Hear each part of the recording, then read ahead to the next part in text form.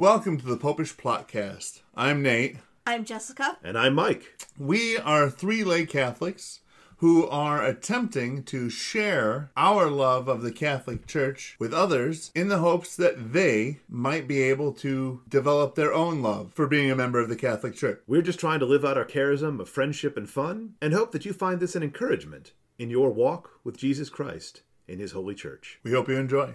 Welcome to the Popish Plot. I'm Nate. And I'm Jessica. Today, we're here to talk about St. Benedict. Yes. Because yesterday was the feast of St. Benedict. On that note, we from the Popish Plot would like to offer our sincerest apologies to all those people who had really been expecting an episode this past week. Mm-hmm. We had been dealing with a heat wave, and also we have no air conditioning, so the studio was unbearably hot, and we were just too chicken to go and turn on the all the lights and spend time in the studio filming. It's getting better now, but it was just crazy hot. Plus, we were pretty sure all the people who watch this show that know us in real also life know it was crazy hot. About it. Yeah. So for that, we apologize. We meant to have content coming out this past week, but it was just crazy hot. But it has rained enough that the heat reduced. Yes. So we're feeling better now. We can finally get back to some filming, and we are going to start back up with St. Benedict and his medal. Yes. I thought I would do St. Benedict's medal because it is super confusing. It is. I have one here. I carry it around along with my cross. I think I put this on backwards. That's not good. But yeah, there's so much stuff written on it, and most of it doesn't appear to actually be words. Yes. But that's okay. We're not the first people to be confused by this medal. Okay. Because much of the meaning of the medal was lost until 1647, when a manuscript from 1415 was found in a Benedictine abbey that went and pointed out what most of this actual letter stood for. So, for hundreds of years, people had St. Benedict crosses, but had absolutely no idea what most of it, what the meaning behind most of it was? Correct. Okay. It turned out that they then found out it was largely an exorcism prayer from at least the early 1300s. Like, they don't have it recorded earlier, but they couldn't say that it wasn't used earlier. Okay. And you probably said cross instead of medal, simply because you can look at the notes, which say that it started out being a cross. Yes. So the medal actually started out as being just a cross, and then they put the saint on the they put the saint on the reverse side, which actually became the front side. Maybe something like that. And the medal that we are most used to is actually called the Jubilee medal, and it's from 1880, which was the 1400th anniversary of the saint's birthday. Wow. Okay. So I have mine here, so we can go over the stuff. Yep.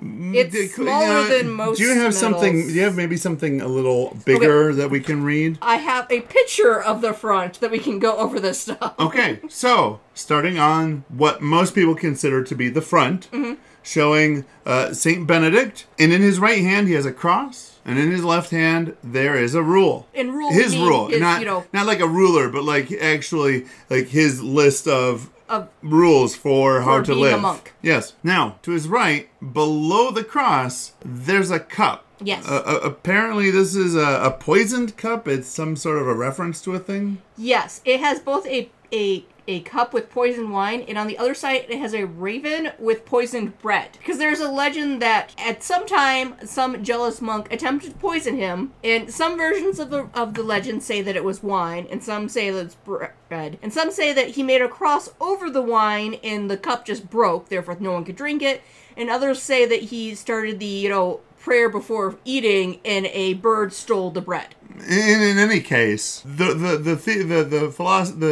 belief is that somebody really wanted to do away with Benedict, and through the power and grace of God, that the answer to that request was no.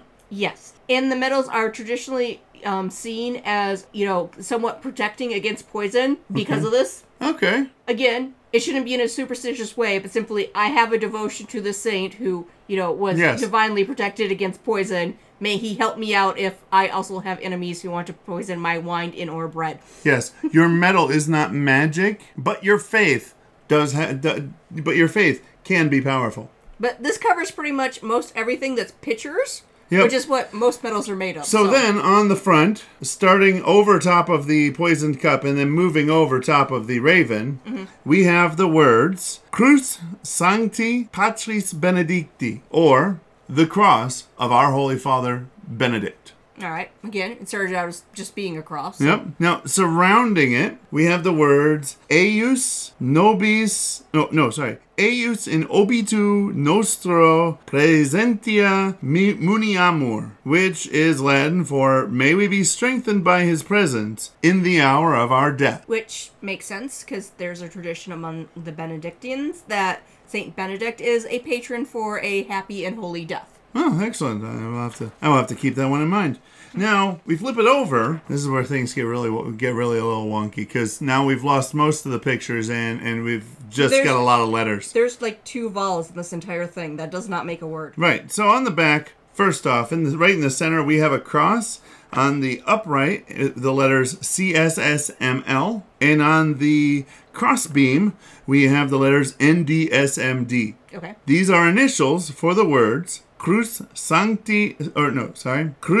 sacra sit mihi lux, numquam Draco sit mihi dux. All right. I caught cross, I think. Yep. You may have also caught Draco, which would be dragon. Are we fighting Dracula? No, not Dracula. So what it means in English is, may the Holy Cross be my light, may the dragon never be my overlord. Clearly a reference to Satan. Clearly a reference to Satan as the dragon of Revelations and such. Yes. Either that, or it's some reference to something else that I don't get. Or there was a super, bad reptile problem in like the 4th century they were worried about. But fair enough. Given how this is supposed to be largely an exorcism prayer, I have to go with probably double. Clearly he was not welcoming his new reptilian overlords. Now, around the cross, immediately around it, we have the letters C, S, P, and B, which stand for, once again, Crux Sancti Patris Benedicti, which, as we said about the front, is the cross of our Holy Father Benedict. Clearly they had some blank space. They're like, let's put on the... We'll put that there. It's his cross. That way nobody gets it confused. All right. And then finally, almost finally, going around the outside of the back, we have the letters VRS, NSM, V, SM, QLI, VB. I think if this was a word, you'd get all the points in Scrabble. Well, so we talked about this being sort of a exorcism prayer. Mm-hmm. This is where the bigger part of that exorcism is going to be, because those letters are initials for the words Vade retro satana, numquam suade mi vana, sunt mala quae libas ipse venena bibas. I apologize. I'm good with languages, but I've never actually properly studied Latin. Yeah, we're totally not recording that, so we can use exorcisms like supernatural, besides the fact that that's not how that works anyway. It's not how that works. But what those words mean in English is, begone, Satan. Never tempt me with your vanities. What you offer me is evil. Drink the poison yourself. And I gotta say, if you can actually, do that in like some sort of an exorcism, that's some stones. Because usually the exorcism is totally turning to the power of God to tell the devil off. But here, this one actually just goes and you do it for yourself, kind of a thing. Well, it was early on, but I have to... And they were priests, so I mean, it's Everyone there was a priest or at least a monk, but yeah, that's also probably why it explains how this is, St. Benedict's cross like 3 times, like, this is him. Yes. All right, so we have one last one, which I think this is the toughest part. I don't know, but I'll let you try. It says Pax. Pax. I'm going to assume that the kid from youth group just wrote his name on it. That is totally something he would do. Exactly. Shame on you, Pax. This is a medal. This is a medal. It's a church thing. You shouldn't be like that. No, it's actually referring to the Latin word for peace. Oh, so it is like he wrote his name on it, because that's why his name is Pax. That is why his name is Pax, yes. All right, so we've gone over the many, many letters. So many, many letters. Almost every... well, actually, all of them standing for words in their own right. And when tied, I could totally see how people would think that this might actually be a exorcism prayer, because if you tie them all together just right, it seems like it would make a rather flowing kind of a speech. You know, it's not words that are just juxtaposed around each other. They are actually cohesive. Well, it's at least part of an exorcism prayer, because they then went and they found the full prayer. No, it's just, you know, you look at this BVIQ, you have no idea what it's supposed to stand for. So, you know, once they got the note saying, oh, it's for this exorcism prayer, they're like, oh, this exorcism prayer. There we go. So other information about this medal is if you are a third order in a Benedictine group, quite often you're allowed to wear this medal instead of the normal black scapular that you would being, you know, third order. Yes. The lay oblates. Yes. And there's a blessing called the Blessing of Saint Mar, which is customarily given to the sick, and usually it requires one to happen to have a relic of the true cross for this blessing. Okay, well we know a guy. We know a guy, but how often do you personally happen to have the relic of the true cross on you? So they decided to make it easier. Nobody lets me carry that on me. Are you crazy? Yeah. So to make it easier to do this blessing, they said this medal can be used instead. Oh, okay. And like pretty much, you know, many other religious objects, like any other saints' medals, crosses, and so forth, you can, you know, if you use it as a faithful devotion, have it blessed by a priest, it can get you a partial indulgence. But once again, not magic.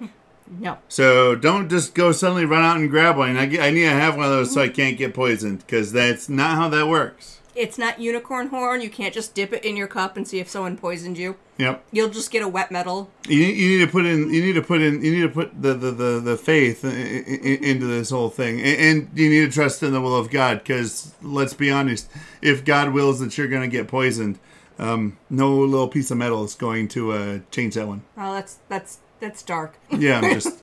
Thank you for listening to the Popish Podcast. We hope you enjoyed. Please subscribe to the podcast on Apple Podcasts, Google Play, Stitcher, Spotify, or wherever else you listen to podcasts. Please rate and review us, as that will help more people to find the podcast and to join in on the fun. You can contact us at thepopishplot@gmail.com. Find us on the Twitters at thepopishplot. Or you can search for Popish Plot on Facebook. Please rate, review, and we really do enjoy hearing from you. So get in touch. And until next time, as always, remember to live your faith. Love your faith. And share that love.